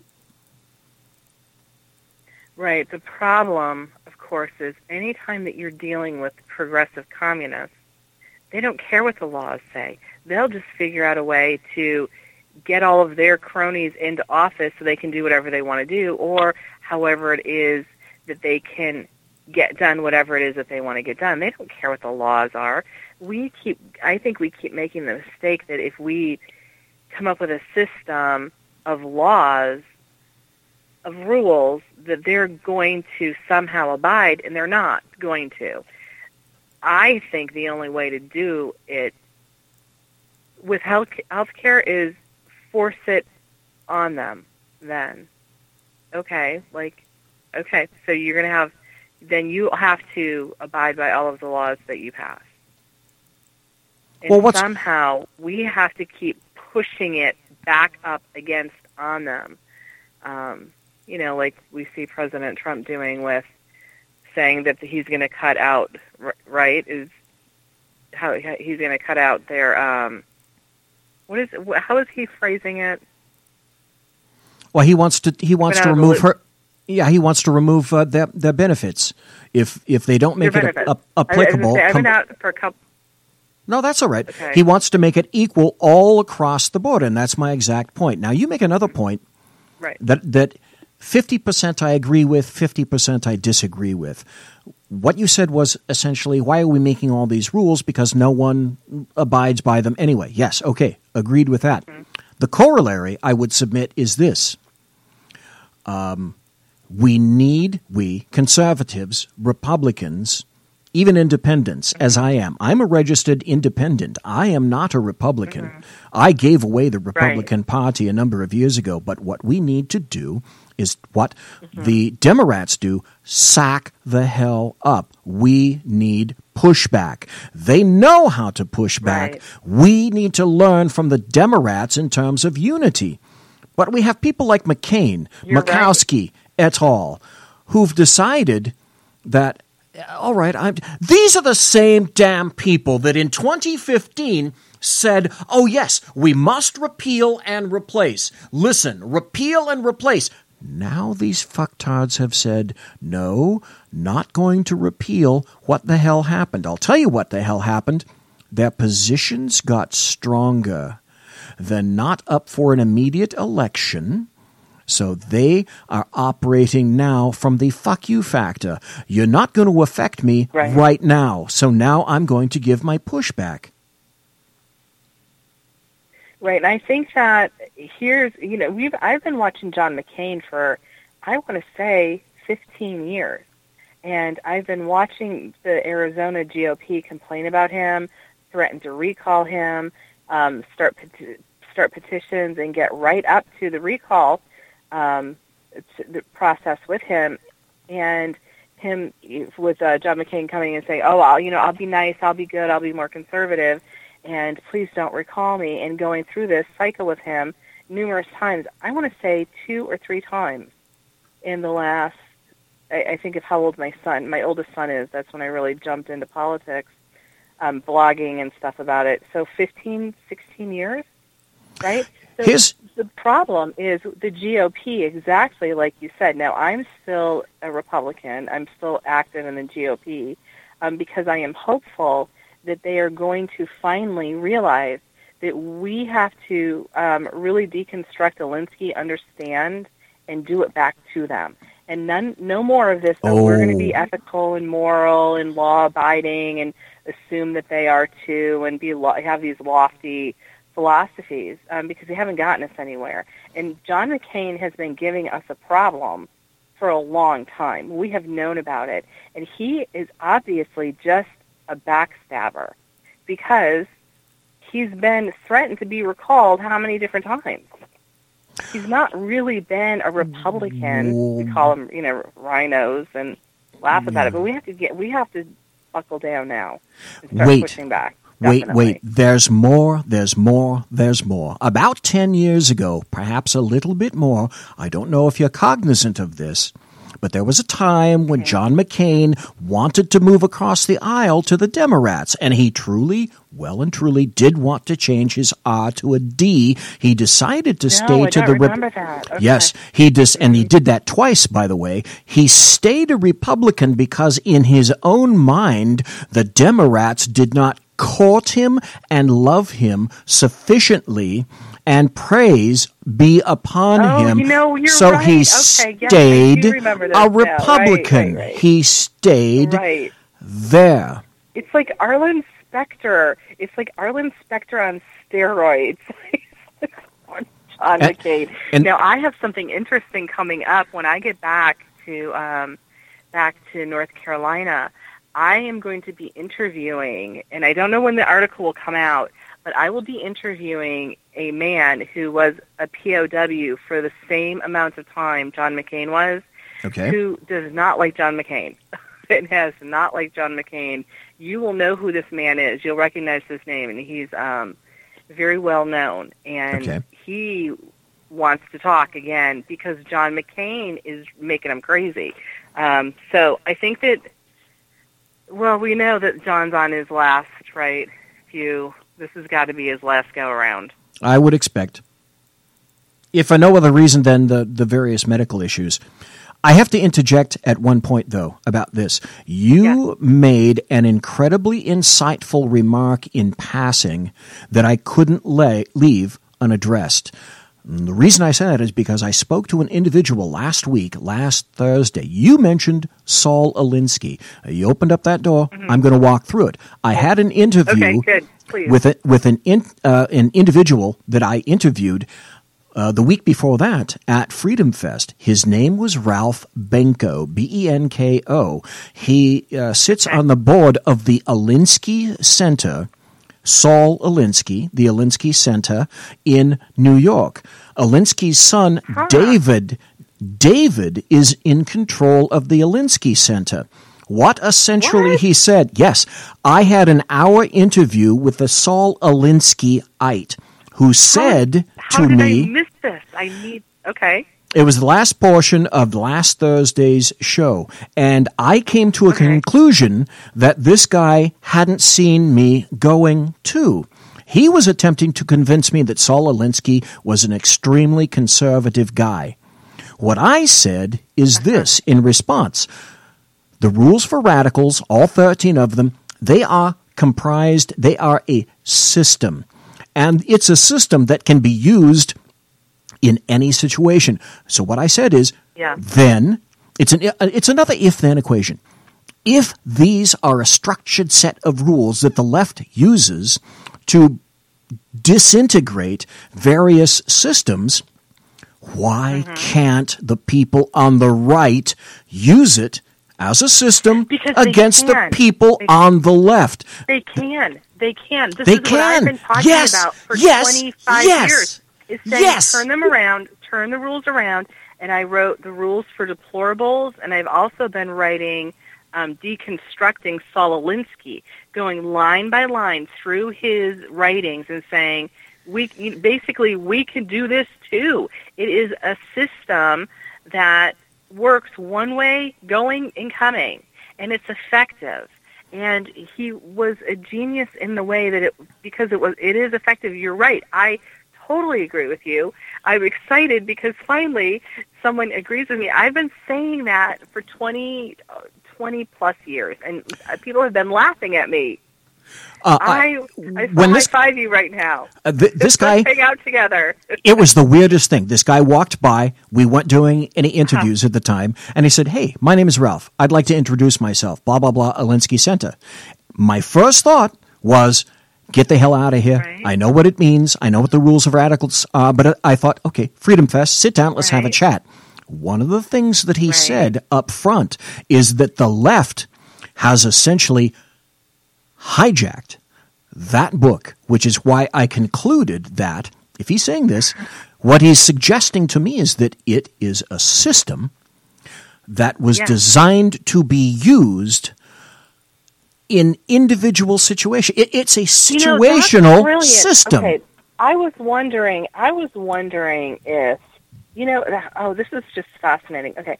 I was wondering if somebody who knew Saul Alinsky would say that the left hijacked his book, because there's something in his book, and I can't remember what it is now. I was doing this work when I was in the car driving out here, so it was just a few weeks ago. So how timely is this? Well, the weird thing was I mentioned Cloward Piven to Ralph Benko. He was not familiar with the Cloward Piven situation. And that might be an indication that they did overly adopt his work if he didn't know. This is the son of Alinsky, right? No, this is a gentleman who represents the Alinsky Center named Ralph Benko. Okay, so but he knows and works with David Alinsky, who is the son of Saul. Yes, Saul passed away in 1971. Okay. Now, Dave Miller makes an interesting point here in chat. He says, it's a situational system, but I still have a problem with the book dedicated to Lucifer. Okay, got it. All very well and good. Right. But it is, I'm suggesting that it's a tool that can be used both ways. And for whatever reason, it's only the left that have come to this cognition. And I'm also suggesting use it like it was meant to be used, situationally. It's just not the purvey of the left. It can be the purvey of anyone who has a goal. Well, I wrote a while ago, you can look on Twitter, and I've started to write the rules for deplorables. And one of the things that I had seen, and I was inspired by the rules for radicals, not because of Lucifer, by the way, because I know that these rules are demonic. They bring out the worst in people and in groups. And there's something very wrong with stoking like shame, mockery, those kinds of things. The problem is it does work for directing people to do what you want to do. But anyway, I started doing the rules for deplorables, and what I started thinking about was what I would like to do with my rules is think about a football team and think about how we could work together as a football team to win a game. So I want to use these sports analogies. And one of the things that I really came up with, I think my first rule was get back on offense. So the thing was, the rules for radicals, how to get back on offense even when it offends the left. And so I started thinking about, my son played offensive tackle in football, and I would ask him questions, about what do the coaches tell you, how do you play, this getting ahead of an offensive player. And so my rules are not dedicated to Lucifer, but more to the art of winning, And so, but the idea is inspired from the rules for radicals in the sense that there are these rules. Even Roger Stone has like Stone's rules, and they're fascinating too, by the way. So in that framework, I think that the rules for radicals are fascinating to look at, to deconstruct, to learn, to turn around sometimes, like you said, situational. We don't want to become the kind of people who live like these are our identity, and that is what the left has done. And so wouldn't it be so strange if they co-opted this and they weren't even invited into, taking these rules for radicals, and it's their identity, It's kind of tragic, isn't it? The conservatives and the Republicans do not learn their lesson. And I'm going to make a statement which everyone here, you, Carrie, if you were here, you'd give me a big-ass hug. I'm going to make a statement that you're going to agree with, everyone listening live is going to agree with, everyone listening in chat is going to agree with, and everyone listening in the podcast is going to agree with. And that's this. What have you got to damn lose? Because no matter what you say or do, it's immaterial.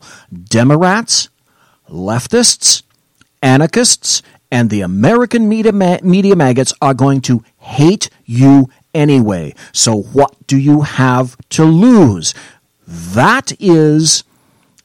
That's a concept and a thought that the Republicans simply have not embraced yet. Now, tell me what part of that is false.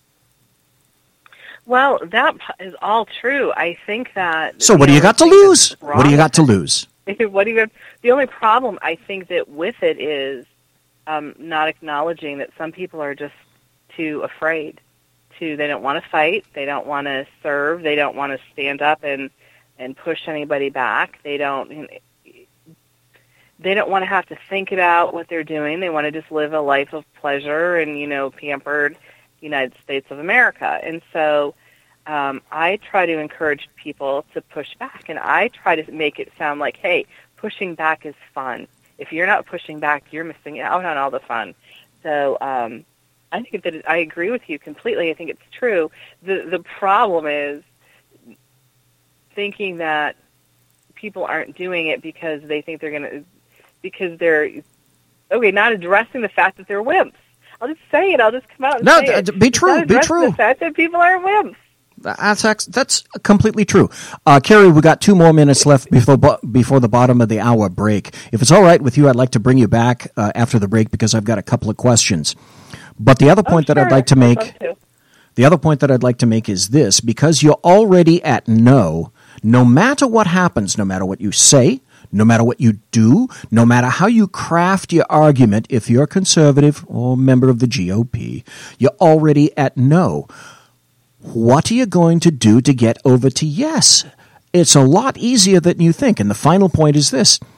I believe that many in the GOP and even the conservative side believe that if they do this, that they're going to lose an arseload of funding, that they're going to lose their fiscal support. Because think of it this way. It's a great thing that representatives are elected every 2 years. On the other hand, it's the worst thing in the world that representatives are elected every 2 years because they are constantly campaigning. They're thinking of absolutely nothing but campaigning.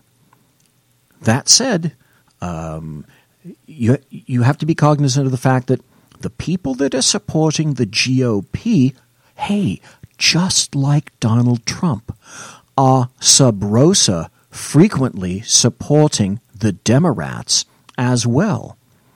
They'll support both sides if they think that it's in their best interest, i.e. Donald Trump wrote checks to Democrats, wrote checks to Republicans.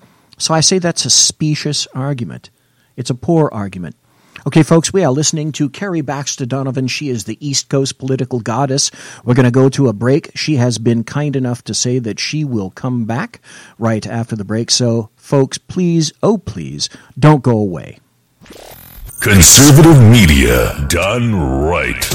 You're listening to the SHR Media Network. Hey, it's Sean from the Sackheads Radio Show. Also one of the owners here at the SHR Media Network. Are you opinionated? Have you ever wanted to do your own show? Have you ever heard somebody like the Sackheads and go, yeah, I could probably do that better? Well, now's your chance. Send me a 5-minute clip at sackheadsradio@gmail.com, and maybe you can be part of the SHR broadcasting team. sackheadsradio@gmail.com. Times are dark. The people are misled by corrupt politicians, lied to by establishment media, and deceived by the false messages of Islam. A nation looking for direction needs a guide. It needs a man with a cane. I'm Dave Milner. Join me on Spreaker, SHR Media, Pundit Press Radio, and YouTube through the SHR Media page for a different kind of commentary on the unpleasant blind guy. Because the truth is not always pleasant.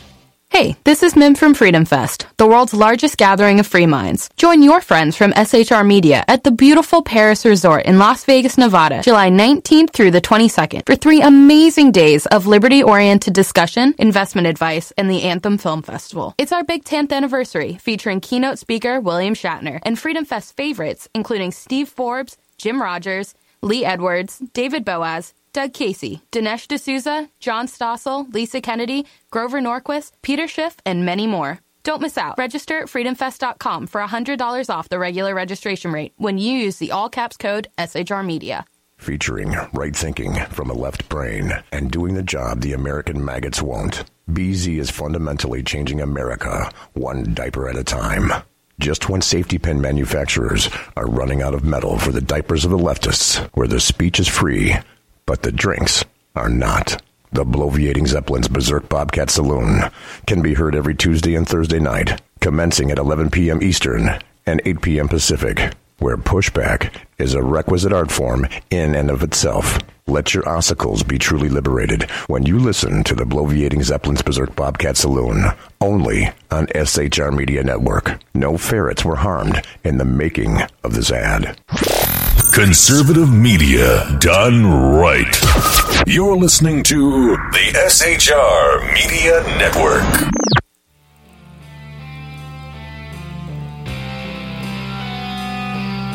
Well.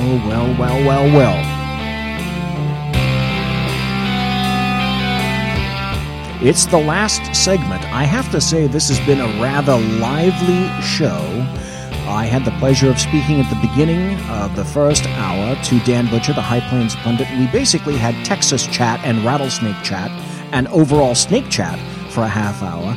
And since then, we've been speaking to the East Coast political goddess herself, Carrie Baxter Donovan, and we've been having such a great chat here on in the saloon that I have a few more questions, and I bet Carrie has some thoughts about it. Well, first, I want to ask Carrie you this.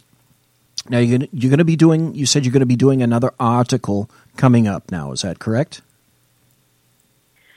So I've submitted an article that is on the topic of Democracy NC and a voter fraud protest hearing in Raleigh, North Carolina, that I think is fascinating and really highlights the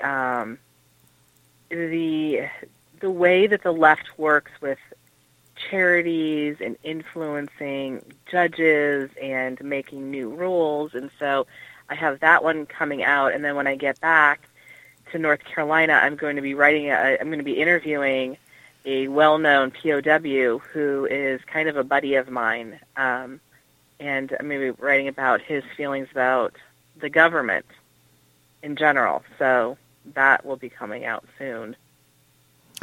And since I just thought of it, and I apologize, Appy Polylogis, for not doing this at the very beginning of the introduction to you. Where can people find you and read you and get to know you on social media? Well, I write a lot on Facebook, and that's Carrie Donovan.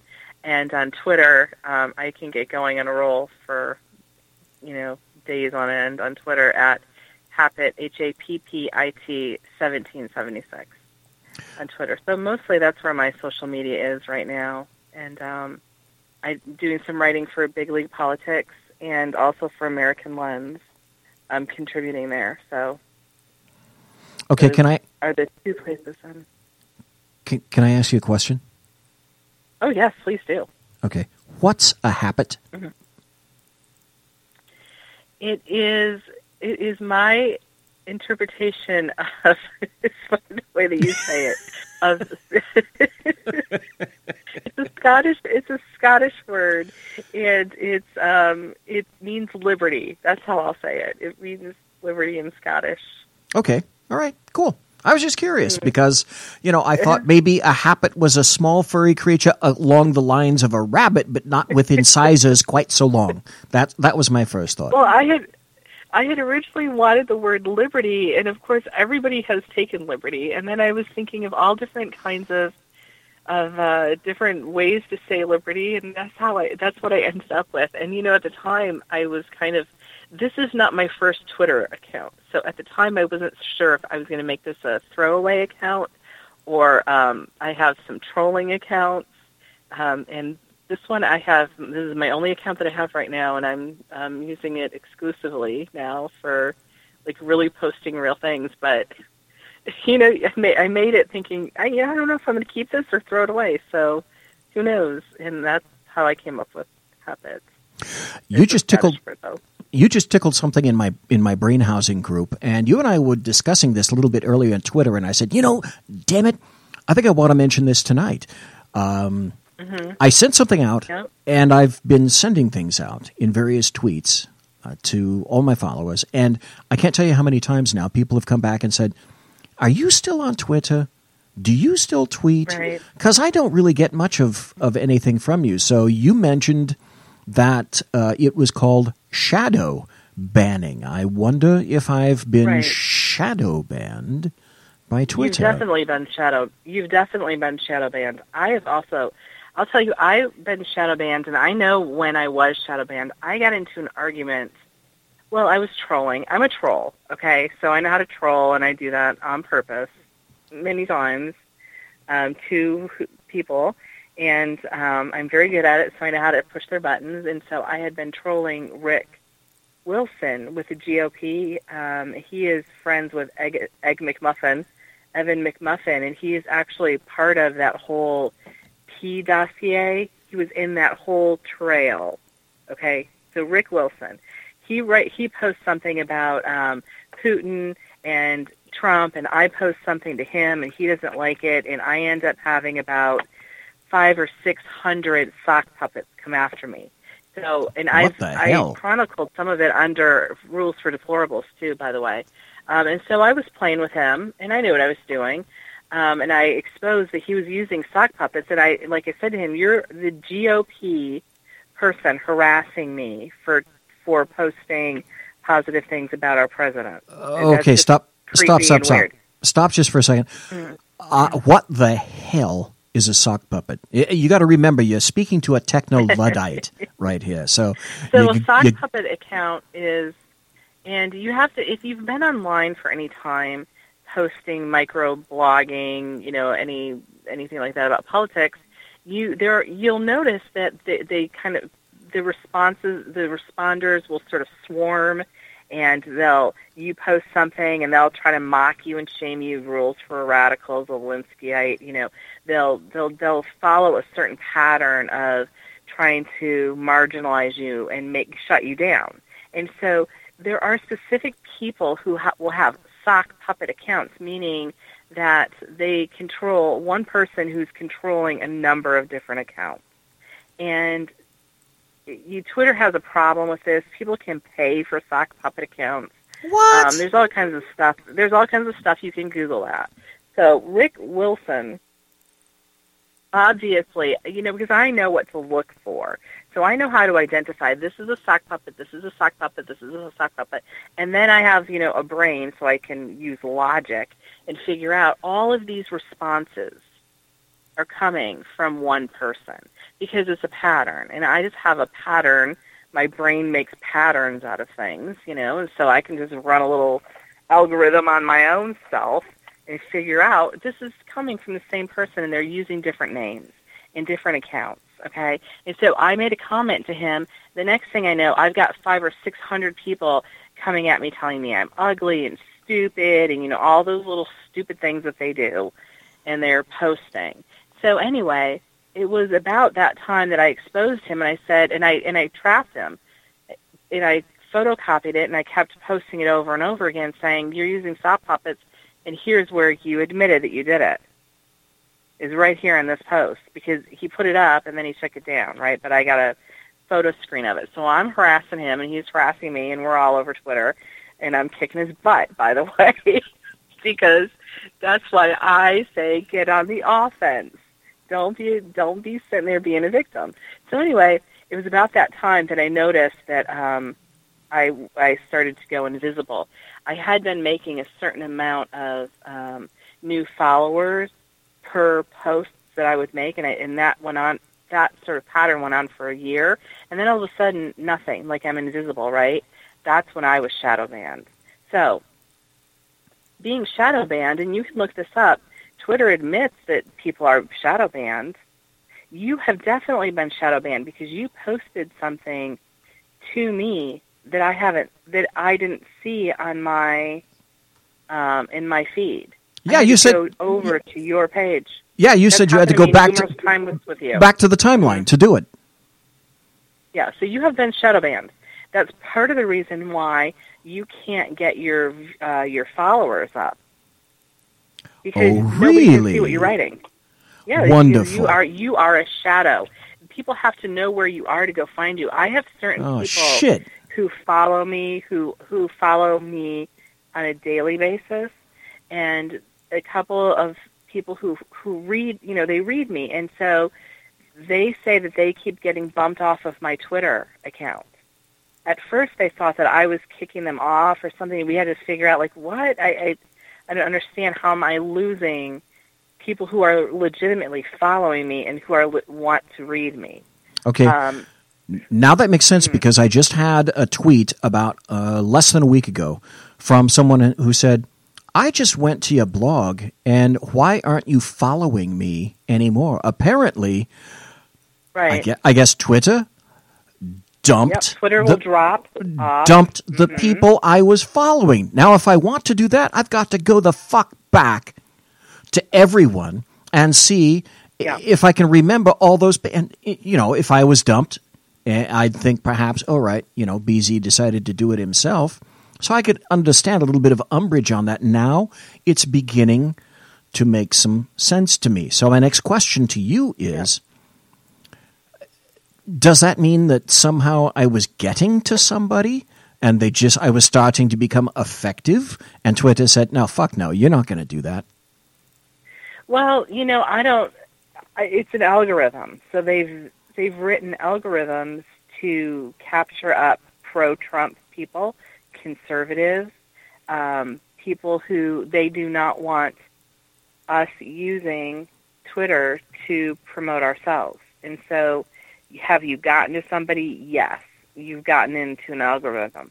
I don't believe that. I think in my case that I got into an argument with Rick Wilson, and it happened right around that time.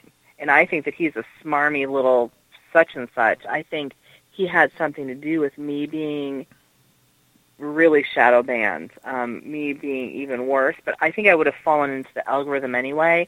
It doesn't sound to me like you've had any interaction with anybody, trolled anybody, kind of thing. So I don't think that like Twitter is searching for you. I think that you fell into an algorithm, right? It doesn't sound like you've gotten wonderful, but just yeah, wonderful. you have. I mean, yeah, you've gotten under somebody's skin, which is you've gotten to be too conservative or something like that. Maybe not too conservative, too pro-Trump. That's really going to get you into trouble over there. So that's what Gab AI is about. You just big-footed where I was going to go. Number one, though, I have to tell everybody we're listening to Carrie Baxter Donovan here in the saloon, BZ's Berserk Bobcat Saloon, and Carrie Baxter Donovan is the embodiment of the East Coast political goddess, as I call her. And I want to give a shout-out to someone that is a former Tribble from the Hugh Hewitt Show, who is now in chat here. I want to give a wave and a shout out to Right Wing Aviator.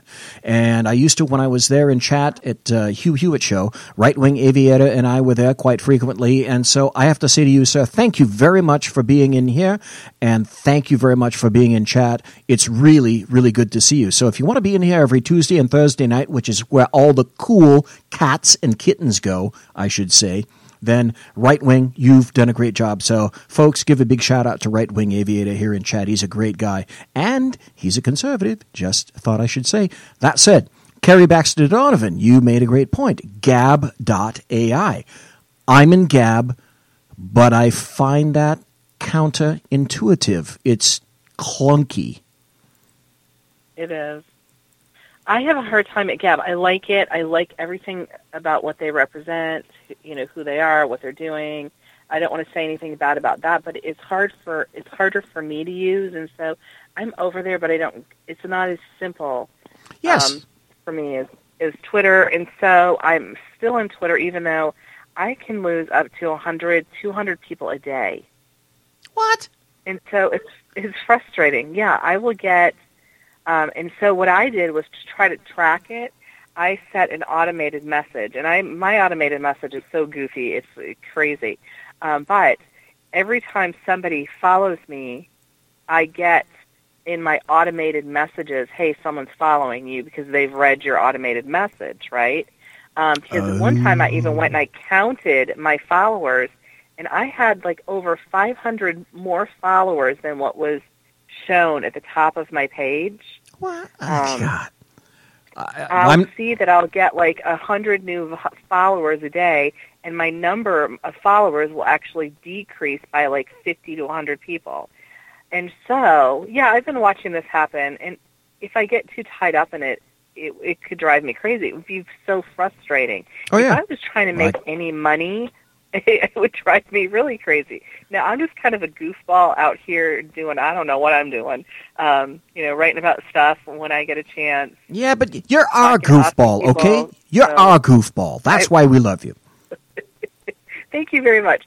So I'm not really reliant on Twitter to help me promote myself because I'm not really doing anything other than just here and there. I'm not making a living off of it. But if I was, I would sue Twitter because they're shutting people down.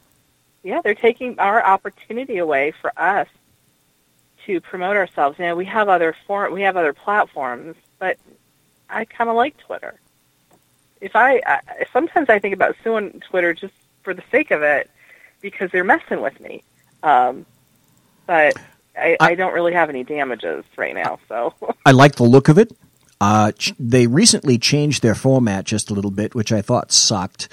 But I kind of like the structure. I like the way it's comprised. They were threatening at one time to go over 140 characters, and as far as I know, they still haven't done that.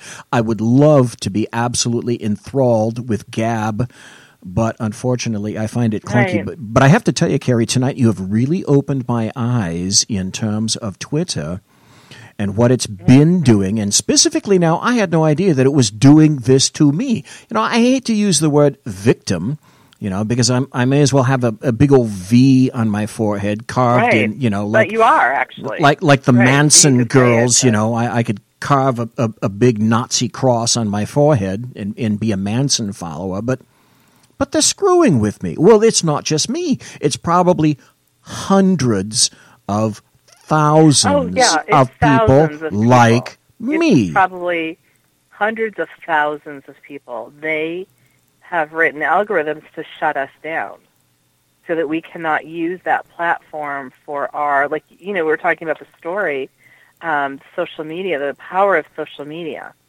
And I don't know. I mean, sometimes I hang in here because I think, you know, Twitter is going to come around and they're going to stop this obsession with trying to shut down Donald Trump. They're going to stop being progressive socialists and progressive communists, and they're going to see that this just makes sense. Because Twitter is, I believe, if we look at their polls, I mean, their numbers are going down. They're losing membership. Yes, they are. That's going to yes, cost them. they are. And that's part of the reason why is they're chasing people off.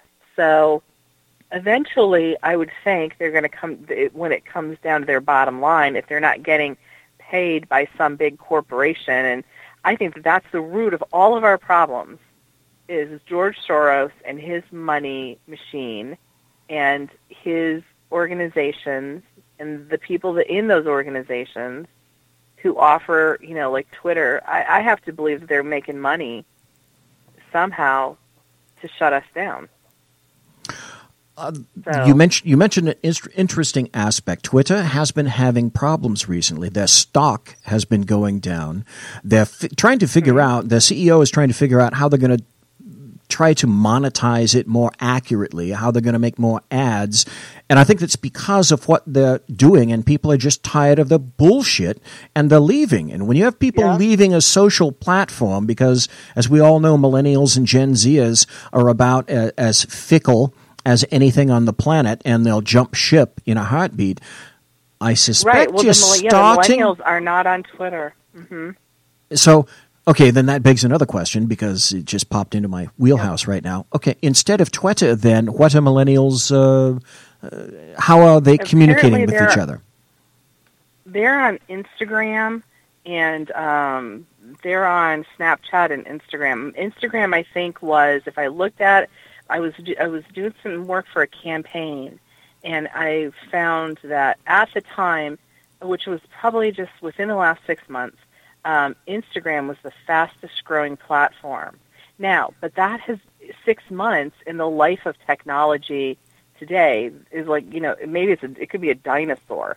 Oh yeah. Now, Twitter is really, Facebook is completely passé with the younger people. But Twitter's going that way. And they're stupid if they allow it to happen for some sort of political, you know, communist ideology. They're a bunch of dummies because they could be making so much money off of Twitter. But so Instagram is the place, is the new hip place, or was anyway. Christ. You know what that says about me? That says terrible things about me. I just got on Facebook, and for Christ's sake, I can't even make Facebook run adequately right now. Good God. Well, you know, because we're all in the same boat if we're over if we're over 40, which is... Oh, I'm over 40. You know, we're all over, we're in the over 40 social media. The young kids, but all those young kids are going to be over 40 someday too. So then they'll get laughed at. Boy, will they ever. It's just when I tell my son, hey, I need you to teach me these things, and he says, no, figure it out yourself. And I say, I didn't tell you to figure out for yourself how to use a spoon. Come over here and tell me how these things work. That's a great analogy. I like that. That's a great thing to throw back in the face of a kid. Hey, listen, dummy, who taught you how to work? Who taught you how to ride a bicycle? Who taught you how to poop in a toilet, all right, instead of on the carpet? And that's why your girlfriend doesn't hate you because you poop in a toilet? Yeah, because you don't poop in the carpet, and your girlfriend, that's one thing that might stand out with a girlfriend, and so she should be rushing over to me and saying, hello, thanks, Carrie, I really want to tell you, thanks for your son not shiting on the carpet. I really appreciate the fact that you told him to do it right in the ceramic bowl. We got about here and tell me this social media stuff and what's going on. And where is all the cool stuff happening? So, social media. But I think, it's good to have a good laugh about it. And if it's not important, then we're not making our living off of it. Well, that's true. If you can't laugh, I'd love to see someone sue Twitter, sue the pants off of those guys for what they're doing. Well, it's like I say, if you can't laugh at something every once in a while, then it's not worth doing. And in my case, if you can't laugh at me, then there's something wrong with you. Because I am the perfect butt of any number of jokes. We have 3 minutes left. And we're talking to Carrie Baxter Donovan. Hello? We're talking to Carrie Baxter Donovan, who is the East Coast political goddess. And I'm sorry I interrupted you. You were going to say something. Oh, no, I was just thinking I could just talk to you all night. So I was thinking, oh, no, I have so many things to say in 3 minutes. Okay. Well, all right. Then let me throw this out to you. A lot of shite has occurred this past week with regard to the Oval Office and communications and spokespersons and communications directors. Let's see. Like I say, you got about 2 minutes. Take that topic and run with it. Well, I think that in any time that you're analyzing President Trump, you should always know that he's not going to do things the way that we expect it to be done. So I don't know that there's a problem. I don't know that it wasn't planned this way, but the mooch, I think, might be a little bit of a surprise, although I'm not sure what his job was other than to get rid of two establishment players. But I wonder was that his entire purpose, was be there for 10 days, get rid of two establishment types of people, especially Reince. Okay, we had to get rid of him. Okay, so who was the other? Spicer. Okay, so you think his job was to get rid of Reince Priebus, who I hated in the first place because he was never with Trump. Yeah. And why he got appointed, I'll never know. Sean Spicer, I kind of like Spicy, but you seem to think that they both needed to go then. I like Spicer, but I don't think Spicer was aggressive enough. I think that when I say establishment, I mean kind of unwilling to really shake things up. And I think that he might have gotten his feelings hurt with that Saturday Night Live skit and kind of scaled back a little bit from dealing with the media the way they need to have their chuckleheads knocked together sometimes. And I think he was being too soft. One final question. I like him. Mm-hmm. One final question, then we got to go. We were talking to Carrie Baxter Donovan, the East Coast political goddess, and the final question for you is this, Madame. What are your thoughts on John Kelly? And can he get the job done? Oh, well, I always love when there's a veteran. Other than John McCain, most veterans are going to get the job done. This guy is fascinating to me. I think he's going to get the job done. I'm so impressed with him. To find out that he has lost his son, in service to the country, and he shows up every day. I mean, he's got to be so dedicated, clear thinking, and President Trump really seems to trust him. So, yes, I think he's going to get the job done and do a great job.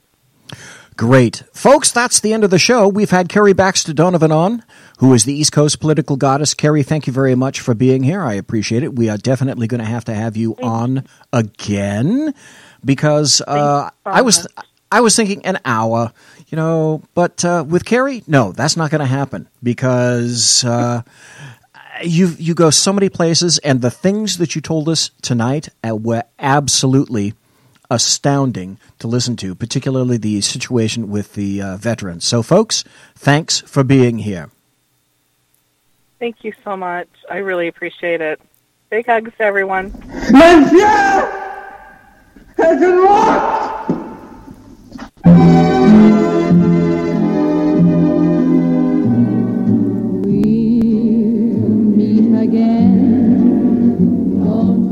Ladies and gentlemen, boys and girls, children of all ages, I had a great time tonight, and I hope you did too. A great interview with Dan Butcher, a great interview with Carrie Baxter Donovan, to the point where I'm not even going to do my regular outro except to say one thing that I'm sure you can make book on, and that's when I leave and lock up the SHR studios.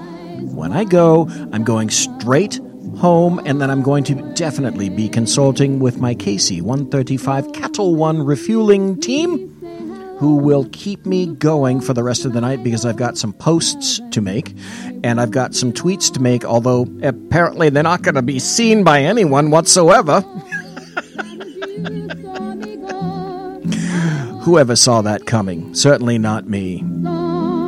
So thank you, folks, for being in chat. Thanks for listening live. Thanks for listening via the podcast. All I have to say is God bless, take care, be safe. Come back Thursday night.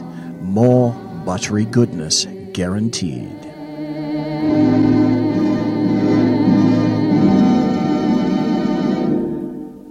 Everybody quiet down now and get some sleep. Good night, everybody. Good night, Mama. Good night, Ben. Good night, everyone. Good night, Mama. Good night, Daddy.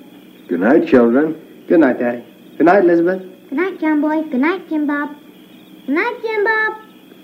Good night, Jim Bob. What's going on? I was asleep. What's everybody doing? Good night. Good night, Jim Bob. Go to sleep.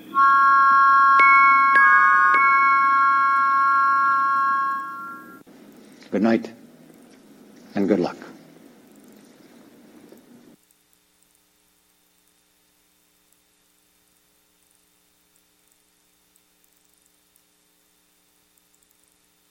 Hello, it is Ryan, and I was on a flight the other day playing one of my favorite social spin slot games on ChumbaCasino.com. I looked over the person sitting next to me, and you know what they were doing?